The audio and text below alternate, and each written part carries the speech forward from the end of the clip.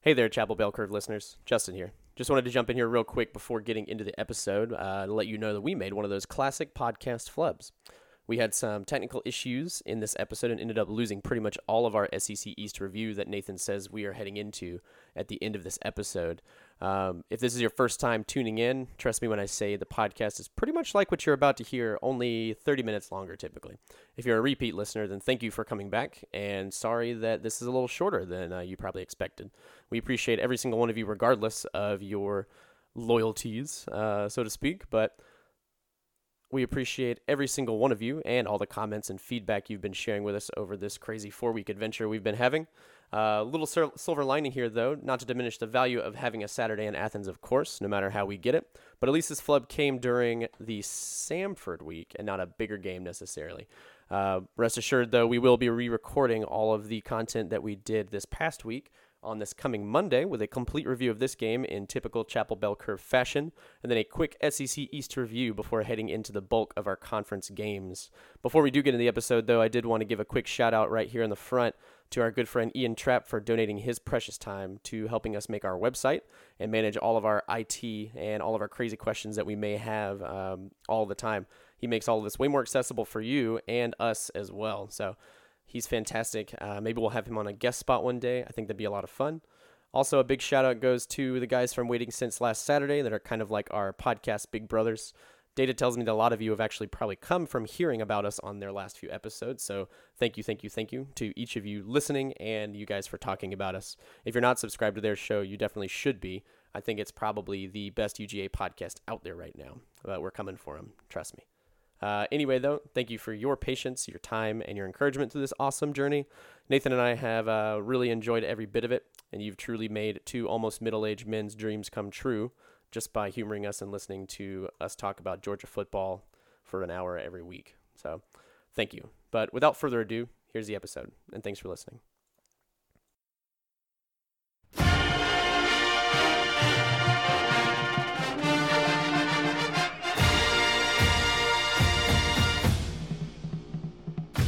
Welcome to Chapel Bell Curve, a stats-focused podcast about UGA football.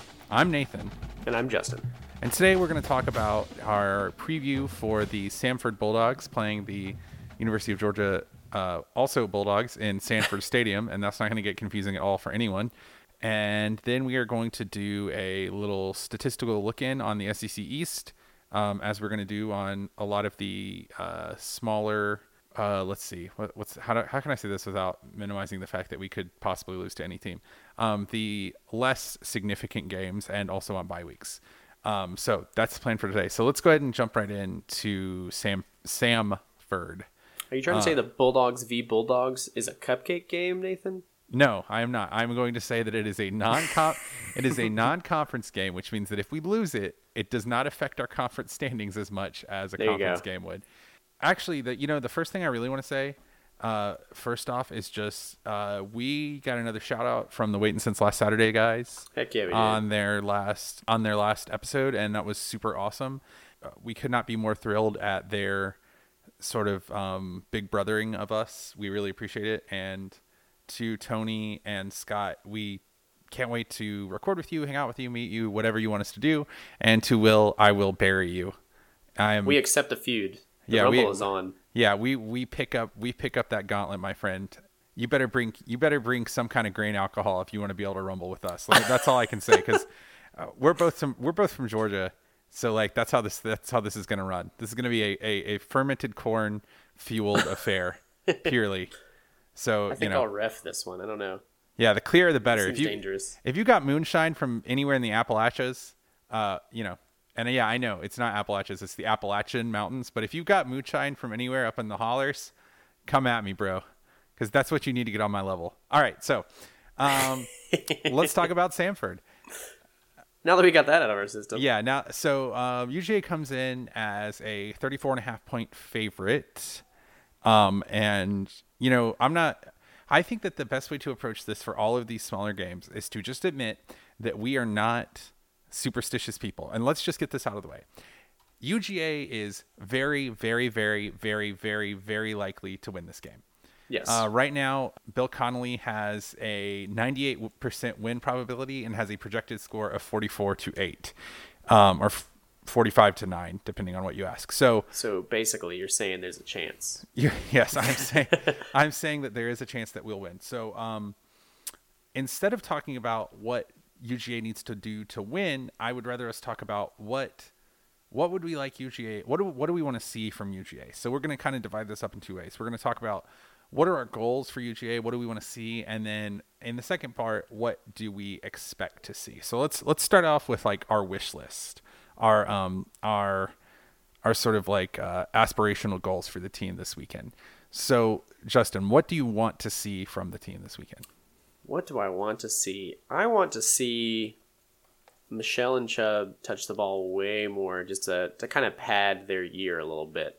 I just want to see them bump their numbers up a lot, because they're only going to play, really, if things go the way they're supposed to go and they're meant to go, they're only going to play for like the first 2 quarters. And then we're going to see a lot more Swift and Harrion and Holyfield on the field. I hate to like immediately undercut you, but I don't think Michelle is playing on Saturday. Oh, no, I totally forgot. You're right. Yeah, he has tweaked that his ankle. injury. But, I forgot about that. Chubb still could. Yes. So, yeah, I think that's a good goal. So we want a steady dose of Chubb in the first quarter. And then okay, we're moving on. He can get his first. There's an anonymous person looking at our stat sheet right now. And I swear to you, if it is Stats God Bill Connolly while we are on the air, like I might have an actual real life stroke. If he emails me back during this episode, like I don't know what I'll do. Okay, so you want to see a steady dose of our 2 top tailbacks at the beginning of the game. I think that's very fair. I'll give one. So right now, UGA is their pass down. So if we're looking at their defensive footprint as of right now, their standard downs run rate in terms of success is 53%, averaging a little below average in terms of like how successfully people are running on them on standard downs, which is weird but kind of makes sense to me. So I'd like to see their standard downs run rate come up pretty well, or come up pretty good. Their havoc rate is 17%, good for 64th in the nation, which is just utterly average. Now that very well could be a small sample size error, but I'd like to see that come up. And then look, their LB havoc rate right now, which is the percentage of plays that the linebackers for Georgia make explosive plays, basically like tackles for loss, sacks, etc., is 8.5%, which is good for 13th in the nation, nearly double the national average. So you know what? Here's my first thing I want to see. I want to see with the LB havoc rate go up to like 10, and I want us to get in the top 10. Because God knows, no one can love Davin Bellamy and Lorenzo Carter more, who is not in a relationship or related to them, more than I do right now. So let's just get that for those boys. That would be the first thing I want to see. So I want to see Davin Bellamy and Lorenzo Carter in the first quarter just have a really good, productive game against what should be an overmatched line. Mm-hmm. So that's my first one. You got another one? I was going to say this is definitely a game to do that. What other stats in here do we want to see padded? Man, we really need to move all these. I want to see all of our ranks in these defensive and offensive footprints go up above 100, but I know that if we skew it that much, it's just going to come right back down after we hit just a normal game that we're less expected to win as handily. Well, looking on our offensive footprint, what do you think? I'll give you another one I want to see. So, standard down line yards per carry, 2.46, good for 101st in the nation. I'd really like to get that up. I'd really just like to get that up to, I don't know, somewhere above 2.6.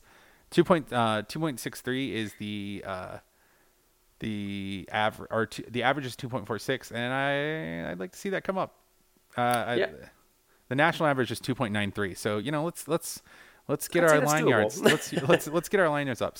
So to explain, that means on standard downs, which is to say not on second and long, third or more than 6, or fourth and any more than 5, I think, or something like that. So basically downs when you could run or pass. The average amount of yards that our line secures for our running backs, which is to say how successful they are at opening up those first 3 or 4 yards, is about 2.46 yards per play, which is not good. So about an average line for the year on the average, it gets their running backs about 3 yards per play.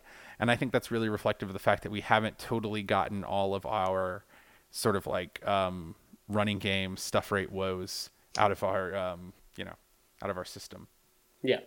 Let's see. Let's have looking at these goals. Are there any other stats you think that we should have a goal to improve?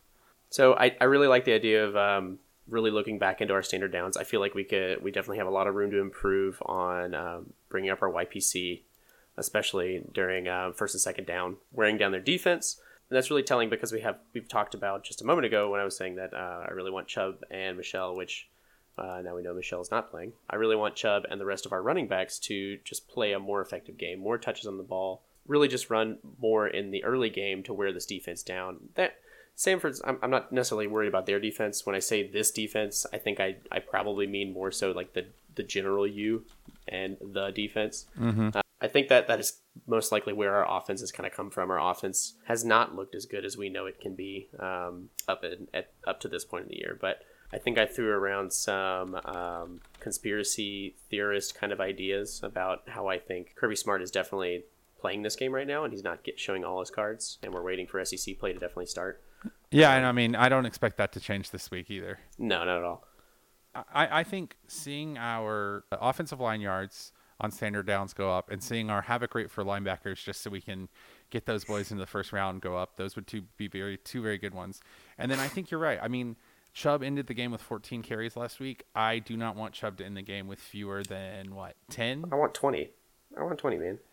Well, 20 is reaching. 15, I say 15 is fine. It's going to be a run-heavy game. Yeah. Because we're going to run the clock down. If I would say, I think I would be happy if we pull him out after whatever happens first. Either he hits 15 carries or he hits 100 yards. So if he runs for 25 yards in the first quarter and then at the beginning of the second quarter he has a 75-yard touchdown, just pull him out. Yeah. So just like let's get him lathered up and let's make sure he stays healthy. I don't know what do you think we will see? So we've this has been our wish list to this point. What do you think? What do you think this is going to look like, both in the stadium and then also like just how our team's going to perform? So it's a 7:00 game. I think this is going to be a game where we're up by 3 scores by halftime. Just like normal games where we're expected to win as much as we are in this game, the stadium will start emptying out in the student section by the end of third quarter. They'll stay there for Krypton, and then they'll probably start to kind of peter out if we're not already up by like 4 points at the end of the third quarter. But you know more about that than I do. But that's just been my experience. But you have been to multiples more games than I have in my Bulldog career. I mean, I think that's probably the correct read. I think we might get a little bit more juice because the students like to do the light up Sanford thing. But I think I think a lot of them will leave at halftime, and then as soon as the light up Sanford thing happens, it'll be like, okay, that was cool, peace, homies. Like, see you guys at Flanagan's or whatever, or like. I guess where do they go now? Downtown? No, they still go to Bourbon Street. See you guys at Bourbon Street. See you guys at Jersey's. God. Yeah, I know, right? The Jersey's is like the Mos Eisley Cantina. It really is. Yeah, no, I agree. I expect to see a game that is well in hand. It would not surprise me if we went into the fourth quarter covering and then did not cover the 34.5-point spread. Or if we're looking at the projected Bill Connolly spread is 36. So I think we very well could go into the fourth quarter covering the 36-point spread and kind of give out a couple of garbage touchdowns just because I mean Samford does have a pretty good RPO running quarterback. I mean, I'm not trying to like pour mouth and say like we got to be careful, but he is the kind of they have enough talent that if we just start screwing around in the fourth quarter, they're going to get a couple of garbage touchdowns on us.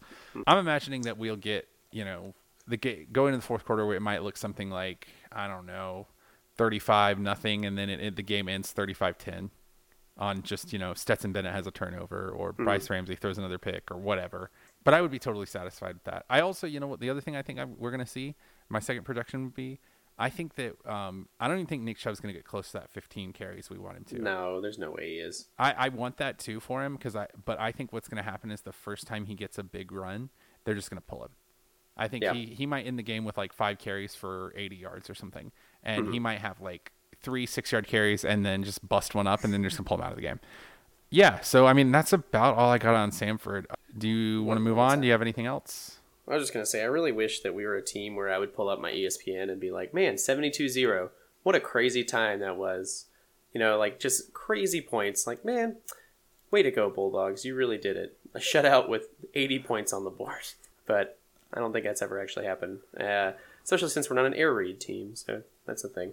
Yeah, I one of my wish list items is probably for us to just like lay 50 on them, and just not because like I want to hurt anybody or like, want to prove something, but just I would like to see us have a game well in hand. I would like to see us not sweat. And then also I'd like to see us get, I would like to see 19 or 20 freshmen play. Yeah. Oh, yeah, absolutely. And I'm sure we will. I mean, regardless of what happens, we'll see plenty of freshmen play. We'll see names we've never seen before this year. What will be good is if we lay 56 on them and we cover, what that's going to mean is it's going to bode well for our offense in some ways. Not that they're going to provide a lot of resistance, but in the sense that if you lay 56 on somebody on a game like this, it means that you've basically run the top 10% of the plays in your playbook and you still hang 50 on them. You know what I'm saying? Because like we're not going to do anything fancy. We're going to run the little read option action shotgun run. We're going to run up the middle. We're going to run out of the pistol. We're going to do some like quick slant stuff. We're going to start working the sideline. We're going to do all the basic stuff that we've done all year, and we're not going to put any wrinkles in. And so if we really hang on them, what it means is not only did we have better players, we had better players who are willing to come out and just execute for the whole 4 quarters. And that's really what I want to see. This has been a very abridged episode of the Chapel Bell Curve. You can find us on iTunes, Google Play, and pretty much anywhere else you can find podcasts. You can get in touch with us on Facebook by searching Chapel Bell Curve, by email at chapelbellcurve@gmail.com, on Twitter and Instagram at Chapel Bell Curve, and pretty much anywhere else you can just search the words Chapel Bell Curve and you'll get in touch with us. Also, go check out our new website, chapelbellcurve.com. It'll be a hub for all of our new content, including blog posts, episodes, Twitter feeds, anything else we find relevant throughout the week, and most recently, a bunch of stat sheets that we put together that we're going to be sharing with you guys, just what we use and where we get all that information. If you enjoyed today's abridged episode, please leave us a rating and review. Don't judge us too much for this big technical flub. We'll be back on Monday or Tuesday with a fantastic SEC East preview. But we look forward to hanging out with you guys and catching you in the Classic City. And until then, go Dogs.